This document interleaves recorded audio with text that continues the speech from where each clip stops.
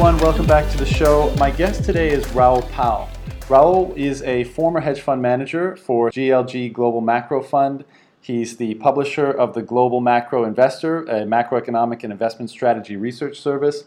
He is the CEO and co-founder of Real Vision, a media company that specializes in speaking with the top people in finance, in investment strategy, in economics, in cryptocurrency, and Bitcoin, in long-form sit-down interviews. And recently he is the purveyor of extremely alarming threads on the global economic landscape on Twitter. So after seeing a recent Twitter thread Raoul made, which was about 20 tweets long and had a lot of different graphs and charts and also his commentary just about the kind of alarming state of the global economic and financial system, I thought, I got to talk to this guy and get him to put a little bit more meat on that commentary. So as usual, the first part here is the rapid fire portion in which Raoul answers a number of the questions that I typically ask. I've also added in some new ones. And then if you like what you hear and you want to hear more of our kind of open discussion, we spoke for about 45 minutes to an hour prior to the rapid fire questions, and that will be available in the further discussion episode. So you can go there and download that if you want to hear more. Anyways, that's it. Enjoy. Let's do it. Raoul, I'm going to hit you with some rapid fire questions now, okay? Yeah. So answer as long as you like. There's about 20 of them, and we'll just get kicked off with, what is money? How do you define money? Really? That's not exactly an easy question. I know that one's I've cheeky. just gone through that. The rest of them, the rest of them are there's shorter. the standard definition of what is money, and for me, it's the medium of exchange plus store of wealth.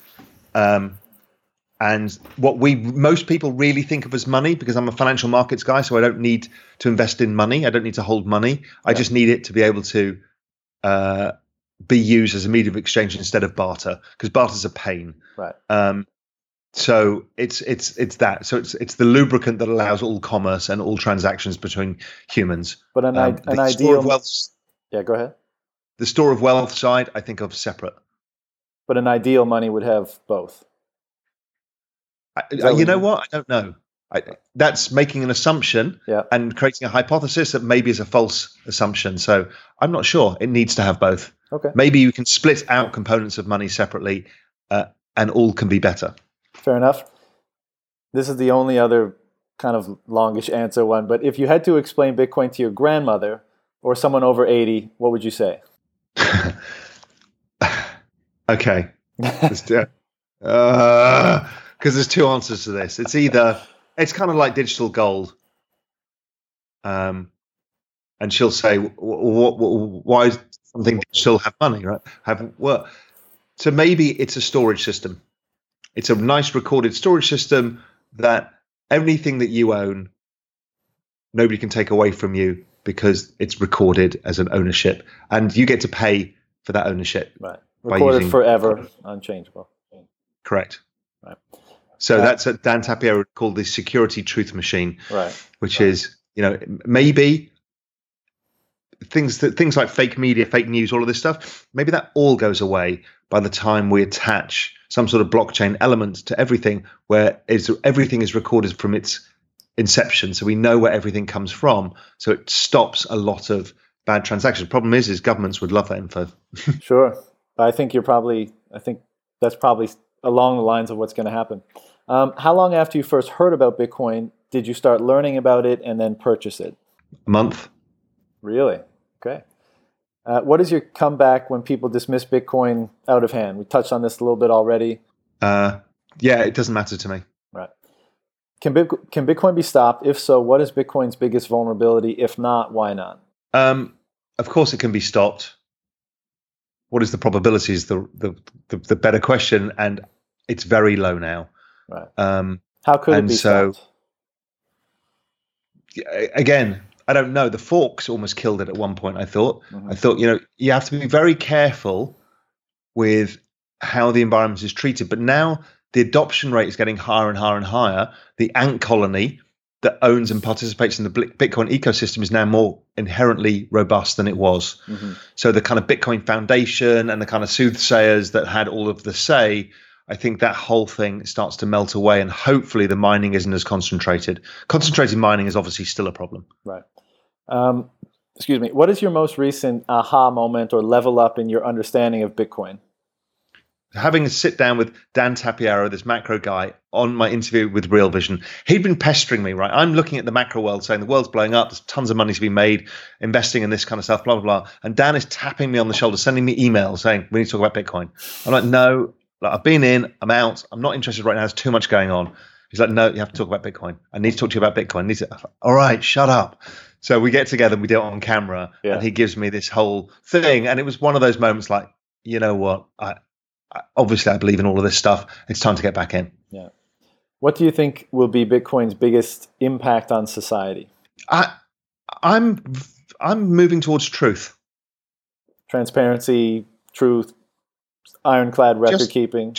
Yeah, it's the ironclad record keeping. I think in the end has so many benefits for humanity. There are some downsides too, but it has so many benefits because the digital world right now, when you look at deep fakes, the photographs, you don't know what is real any longer, right? So we have a real problem with authenticity. And this is the great authenticator. That is something that is going to be incredibly valuable when our virtual and our real worlds merge, which they're doing very fast right now. Couldn't agree more. When, if ever, do you think the first central bank will start adding Bitcoin to the reserves? Well, I think there'll be a few small periphery central banks, but they can't. It's too small still. So even if they want to, even if you've got a frothing at the mouth, forward-looking central bank leader, but there's nothing they can do. It's just simply not big enough. 5 years from now, 10 years from now? It needs to be worth $1 trillion before you can put central bank money into it. So next year. Sorry? Next year, right? Yeah, but even then, it's still difficult because the volatility of those assets versus others. So you need a volatility that looks like a currency. So call it a 6-vol instrument that needs to be worth $10 trillion or $5 trillion. Okay, it's not there yet. I think the volatility won't stop until you get closer to maximum coin mining. Can you put a year number on that, or? Well, when is the last coin supposed to be mined? 2140-ish, I believe. Yeah, so my guess is by the 2030s, you've got a low volatility, massively deep, complex world of which central banks will, of course, own it. But I don't even know that the current system of central banking will exist at that point. That was the follow-up. Will there be central banks in 20 years? What is the biggest mistake you've made with Bitcoin? Assuming I understood it. Excellent I mean, buying and selling decisions are fine. I made 10x the first time I did it. I then missed the run up, and I missed the low here, but got pretty close. It's not that. That's the world we live in. Yeah. It's thinking I knew what it was. Once you understand that you don't know what it is, and stop trying to think that you do, is when you understand the possibilities and probabilities. Yeah, that resonates with me a lot. Bitcoin humbles you in many ways, I find, and that is certainly one of them. How do you feel about Satoshi Nakamoto, Bitcoin's creator, being anonymous, and the coins that they likely control? My view on this is, and has been since the beginning, if I look at the language of the paper, it's either purposely obfuscated or it's actually written by an American and an Englishman. To me, it has the hallmarks of the world's two centers of cryptography, the NSA and GCHQ in the UK. Really? I think, yes. And I think that's why the money's not been spent. It's never been touched. It's because I think my guess is, having known a lot of the people, not a lot of the people, several people in places like the Department of Defense, in the Pentagon, other places, they're fully aware of the fragility of the financial system.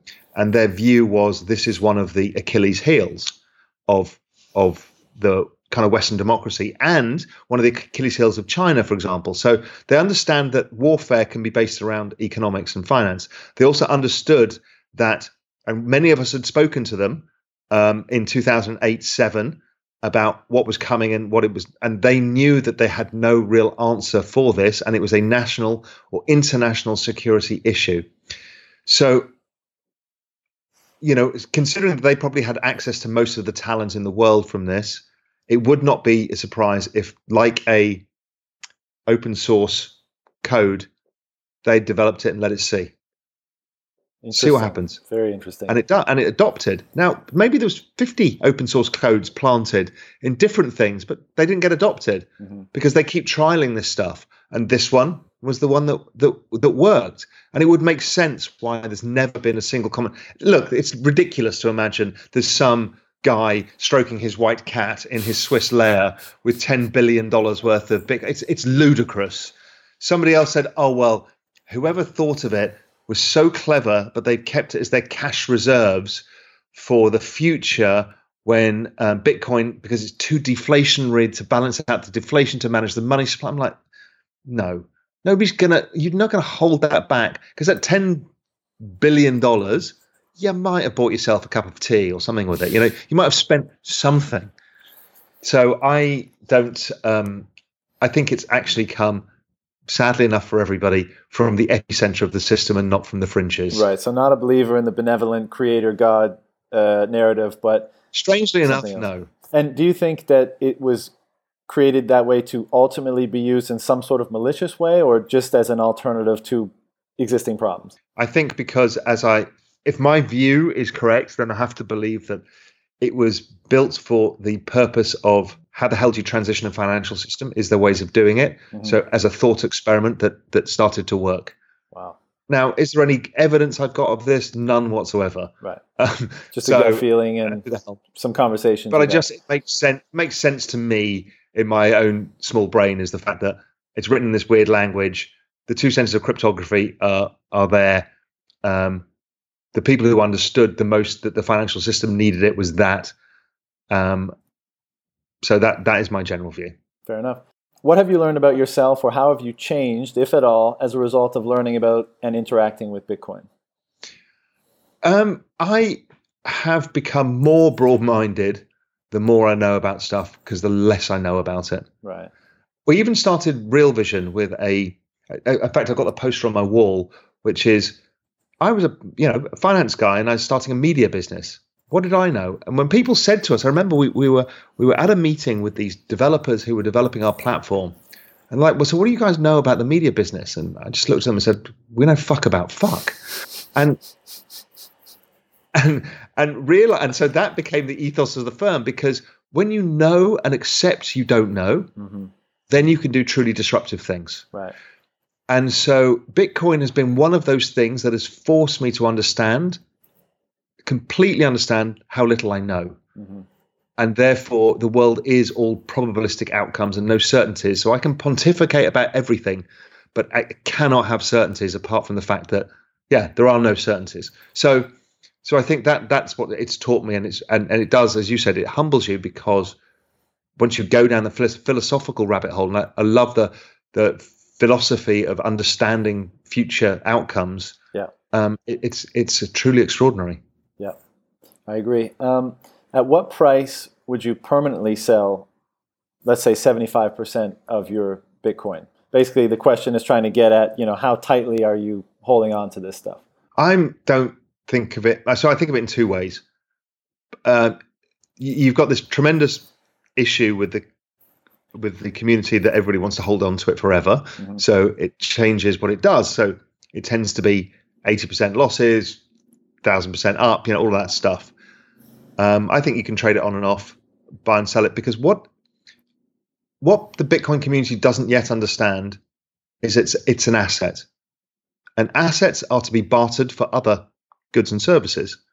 So for me, it's, okay, if my Bitcoin is up enough that I can buy a house, does the house give me more utility to my life than the Bitcoin? Maybe. Sometimes not. Maybe I'll just hold on to Bitcoin because I don't need a house. Or I think, listen, the Bitcoin is going to go up more and I can afford a bigger house. But at some points, all assets are relative in valuation. So Bitcoin is the same and will be the same. We just don't know where its bands are yet. Right. But if you look at the price of gold versus wheat, or oil versus gold, or equities versus gold, everything, real estate versus equities, they all trade in massive bands because they have a relative valuation, because at some point, a rational human being will exchange it for something else. Right. Which is why Satoshi Nakamoto, to have not exchanged anything for anything else, with it being worth $10 billion, doesn't make a lot of sense. It would definitely be a very unique individual. Let's say that. Yeah. Have you ever purchased other? Sounds non-human, right? What's It's that? non-human. No, It's a non-human behavioral pattern. right. Or possibly a time traveler, if you've read the Bitcoin lore. Have you ever purchased other coins? If so, are you likely to do so again in the future? I haven't, but yes. What is your most controversial or contrarian view or opinion? If none on Bitcoin, any subject is fine. I think I'm reasonably controversial and contrarian as it is. I think it probably oozes from my pores. So. Well, I don't know. I think the contrarian is starting to become mainstream with the environment that we're in. Nothing in particular comes to mind related to Bitcoin. Contrarian related to Bitcoin, no, Okay. because it's difficult to know what the one truth is within Bitcoin. My most contrarian opinion is one of the best stock markets to invest over the next 20 years is Iran. There you go. That's contrarian. Okay, good. Ballpark estimate of Bitcoin's price in 5 years. I just use that Plan B stock flow model. You just kind of put the thing in 5 years' time. I don't know where it's supposed to be, but on his model, it's probably about $1 million. Okay. Do you believe there are reliable ways at spotting a paradigm shift? If so, what are they? No. I think it's big. I think many of us are prone to assigning that term to things that aren't paradigm shifts because we want them to be so. So I think it's actually very hard to know. Now, can you analyze it by data and say this is a paradigm shift via adoption? Probably. The adoption curve is probably the only way you can do it, truthfully. Okay. The rest is us wishing it. Do you have a morning routine? If so, what is it? It's very simple for me. So I'm an early riser. So I'm usually up. Like this morning, I was up at 5. I'm up at 5. First thing I do is grind some coffee beans, make some fresh coffee in a French press, turn on my Bloomberg, turn on my Twitter and my email, and before it's kind of like which order. I never want to get into emails because they always require that you have to write something, or generally there'll be something that is not good that you'll have to deal with. Right. So I tend to go to the Twitterverse and just check the world. Because what an extraordinary behavioral shift is. Look, I was a FT economist reader, blah blah blah. I don't do any of that. Yeah. Twitter is my life. It's your own news. You get to curate your own news channel, basically. It is the most extraordinary thing. If there's something else that should be worth an extraordinary amount of money, it's Twitter, because it is completely changed the game for everybody. It's 1 degree of separation. You and I would never have met each other. Yeah. But now we get to, within one message, get to meet each other and then have a chat. That's incredible. Extraordinary. Yeah. How do you define success? Wrapped up in quality of life. So it's quality of life. Now, quality of life may be, look, we're all humans, we're all fallible, maybe some internal measure of the relative worth of yourself versus others in the way that you perceive it. Mm-hmm. For me, it's like I answered the Bitcoin question is, what do you get from all of this? Success for me is you've got one life. You have to live it in the best possible way you can. And it's not about money. It's not about success, but it is about the appreciation of the phenomenal world that we live in. Where or who is your go-to place to learn more about Bitcoin specifically? Twitter. No, that's a lie. Actually, there's some people as well that I use. So people like Emil Woods and Chad Cascarello. Mm-hmm. So Emil and Chad were the guys who got me into Bitcoin in the first place. So they started the exchange ItBit. Mm-hmm. They've got VC firms. These guys were in it when it was, 50 cents or less. They started a hedge fund. Yeah. They're ex-Goldman guys like me. They started a hedge fund. They've realized that they were given by their landlord free electricity. Somebody introduced them to Bitcoin. So they thought, well, fuck it, we'll stop mining it. So let's have a play with this. So they mined a ton of Bitcoin, then bought some more, and then sat on it. And literally did very well. Yes, and then they've gone and they've been great people in the Bitcoin community. So often those are the real head check guys I go to. Yeah. But then I know a lot of people like Jim Palotta at Raptor, and a whole bunch of the Bitcoin community people that I'm just blessed enough to, Novo, people like that I'm blessed enough to know. So I can go to speak to this kind of great and good of the industry. I don't know many of the developer side. I know a lot of the finance side, obviously, because that's my background. Yeah. Second last one. First time I've tried this question on, but in the current environment that we're in today, what is the one or most important action myself or somebody listening can take to up our game in your area of expertise? if to just want to improve, what's the best way you know how to do that at this time? Yeah. The difference between a rookie and somebody who has a broader understanding is understanding knock-on effects. The news is not what is happening. The news is essentially what happened. Right. What you need to be doing is understanding how the news leads to an event, leads to another event. So you don't react to trade tariffs. You react to what does this mean for the currency markets and how does this mean to this? Now, people are starting to do this, learning it in things like Bitcoin, because it is all about the future knock-on effects. But it's what turns people into a better investor and is understanding the future probabilities of events and how they get shifted by current events. Which is why when I show you those charts on Twitter, what I'm talking about, I'm trying to get across is, look, these 20 charts are increasing because they all match. They're increasing the probability of a big event coming. And that big event coming could lead to this, which could lead to that. Mm-hmm. So stay aware. And you know that things like Bitcoin and gold are moving because of it. But, that's the clever thing about markets. It just kind of happens. They start moving ahead of events. I mean, it's clever. Right. Because people start pricing in that small probability. Mm-hmm. And the more people price in the small probability, the higher probability it is. Last one. And this is a word association, okay? So I say a word, you just blurt out whatever comes to your mind. Christ. You game? Yeah. Okay. Satoshi Nakamoto. Japan. Government. Fraud. Hash rate. Hashtag. The individual. The collective. Security. Home. Stacking sats. What the fuck? Have you not heard about stacking sats? Oh my God. Yeah. I can't believe I'm breaking this to you for the first time. So this is a meme that's been incredibly popular in the Bitcoin maximalist, let's say, community over the last, I think it's been around maybe for 6 months, 4 months, something like that. I could be wrong on the timeline, but basically, satoshis are the 100 million satoshis to each Bitcoin, and so stacking sats has become like a rallying cry to the community where don't worry about the ups and the downs. Also, don't worry about accumulating full Bitcoins because they've become so expensive. Just make sure that you're stacking sats, which means, and basically it's an invitation to everybody, people who aren't involved, that you didn't miss the boat. You can still accumulate, on a very small scale. So, okay, my answer to that is propaganda.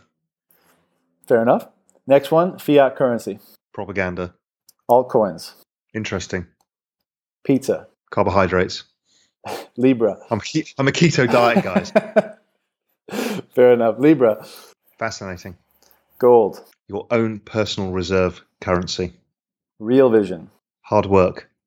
Bitcoin. The future. Well, that's all I got for you, man. I can't thank you enough for taking the time. That was awesome. I really enjoyed that. I'm sure lots of others will as well. I'm sure there's a couple places you want to direct some people. So if you want to, dig me out on Twitter. I'm very active. I'm often as I can, if I can, reply to people and get involved. Unfortunately, my Twitter following is getting a bit big for that now, but I'm trying my best. Yeah. So at Raoul, RAOUL GMI. So GMI is Global Macro Investor, which is my research business. So at Raoul GMI. So find me on Twitter. But look, if you're interested in anything to do with markets and hearing from the greatest people in the Bitcoin crypto community, we've got content going back so far. Everything from the Hashgraph guys to people starting exchanges through to, the Dan Moreheads of this world. Everybody's been on it. It's really interesting. So it's realvision.com. Mm-hmm. And we've got a free version out as well called Real Vision Free. So just realvision.com/free. Then you don't even have to pay for it. If not, it's $180 a year. It's the Netflix of finance. It's absolutely incredible. You've heard us talk about it a lot in this interview. I'm immensely proud. So I said, in the answer to your question, you said Real Vision hard work. It is. But the other thing I am is incredibly proud of what we've managed to do. We've basically completely disrupted the media industry.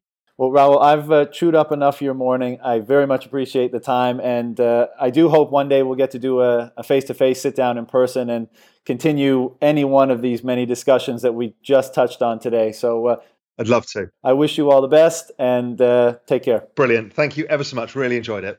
What's up, guys? I hope you enjoyed that rapid fire interview with Raoul Pal. Don't forget, you can download the further discussion episode as well, which you can find a more open, free-flowing discussion that we had for about 45 minutes prior to the rapid fire session. That's it. See ya.